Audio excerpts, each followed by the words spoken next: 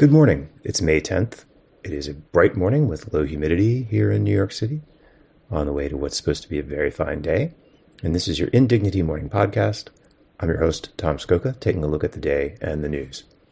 A jury found Donald Trump civilly liable for sexual abuse yesterday, awarding $5 million in damages to the writer E. Jean Carroll, who said that Trump had assaulted her in a dressing room in a department store in the 1990s. In a verdict that took very little time to arrive at, the jury agreed that it believed that Trump had assaulted Carroll. However, the jury just as swiftly exonerated Trump's penis of any role in the assault, finding him not liable for the specific act of rape. Evidently, they believed Carroll's story, but they didn't want to be unfair to the penis. The majority of the damages, $2.7 million, were not for the sexual assault itself, but for the defamation claim arising from Trump denying it and calling Carroll a liar in a post on his Truth Social network.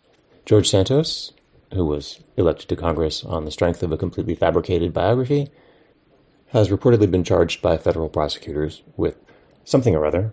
3 bylines on the front of the Times were unable to say what the charges might be, but he may appear in court today and find out.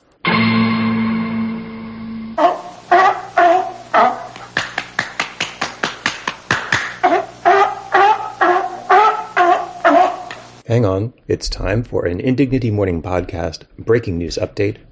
No sooner had we finished making this morning's recording than news came over the wire, by which you mean Sylvia Killingsworth tweeted out what was coming across her Bloomberg terminal, that the federal indictment of George Santos has been unsealed. Boy, I wish we had some teletype sound effects to lay under this.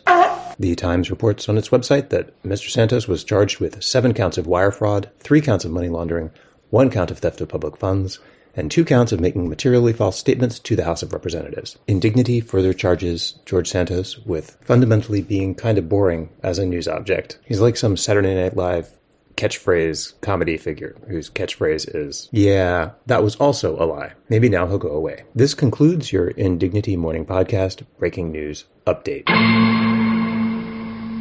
Next to that on the front page, Biden and McCarthy talk debt, getting nowhere, as the Biden administration appears to have successfully maneuvered itself into a position of either allowing Republicans to extort heavy budget cuts in the name of productive bipartisan negotiations, or just taking the blame for the default if it happens. In Pakistan, paramilitary troops arrested former Prime Minister Imran Khan on corruption charges in what the Times describes as a showdown between the powerful Pakistani military and Mr. Khan. While Pakistani political leaders have faced arrest before, the Times writes, never has anyone like Mr. Khan so directly and with mass popular support challenged the military, which for decades has been the invisible hand wielding power behind the government. In protests following the arrest, the Pakistani newspaper Dawn reports, there have so far been 3 deaths, 42 injuries, and more than 1,000 arrests. Senator Dianne Feinstein, who was incapacitated since February by a case of the shingles, on top of her ongoing cognitive decline, reappeared in Washington, D.C. yesterday and is expected to resume her duties or something that can pass for her duties on the Senate Judiciary Committee, allowing the Democratic majority to return to confirming federal judges. And Best in Show at the Westminster Dog Show went to a Petit Basset Griffon Vendéen by the name of Buddy Holly, a big breakthrough triumph for a breed of dog that your Indignity Morning Podcast had no idea existed 10 minutes ago, and which has so little traction in America that people just call it a PBGV, which is not really that much more intelligible or easy to say than the French name. Congratulations to Buddy Holly and to his breed, which we should really just start calling a Petit Basset Griffon Vendéen if they're going to be winning our dog shows. What was the point of going through the Norman Conquest if we can't just use our own congenial pronunciations for French words? That's the news. Keep your coats fluffy and well-groomed.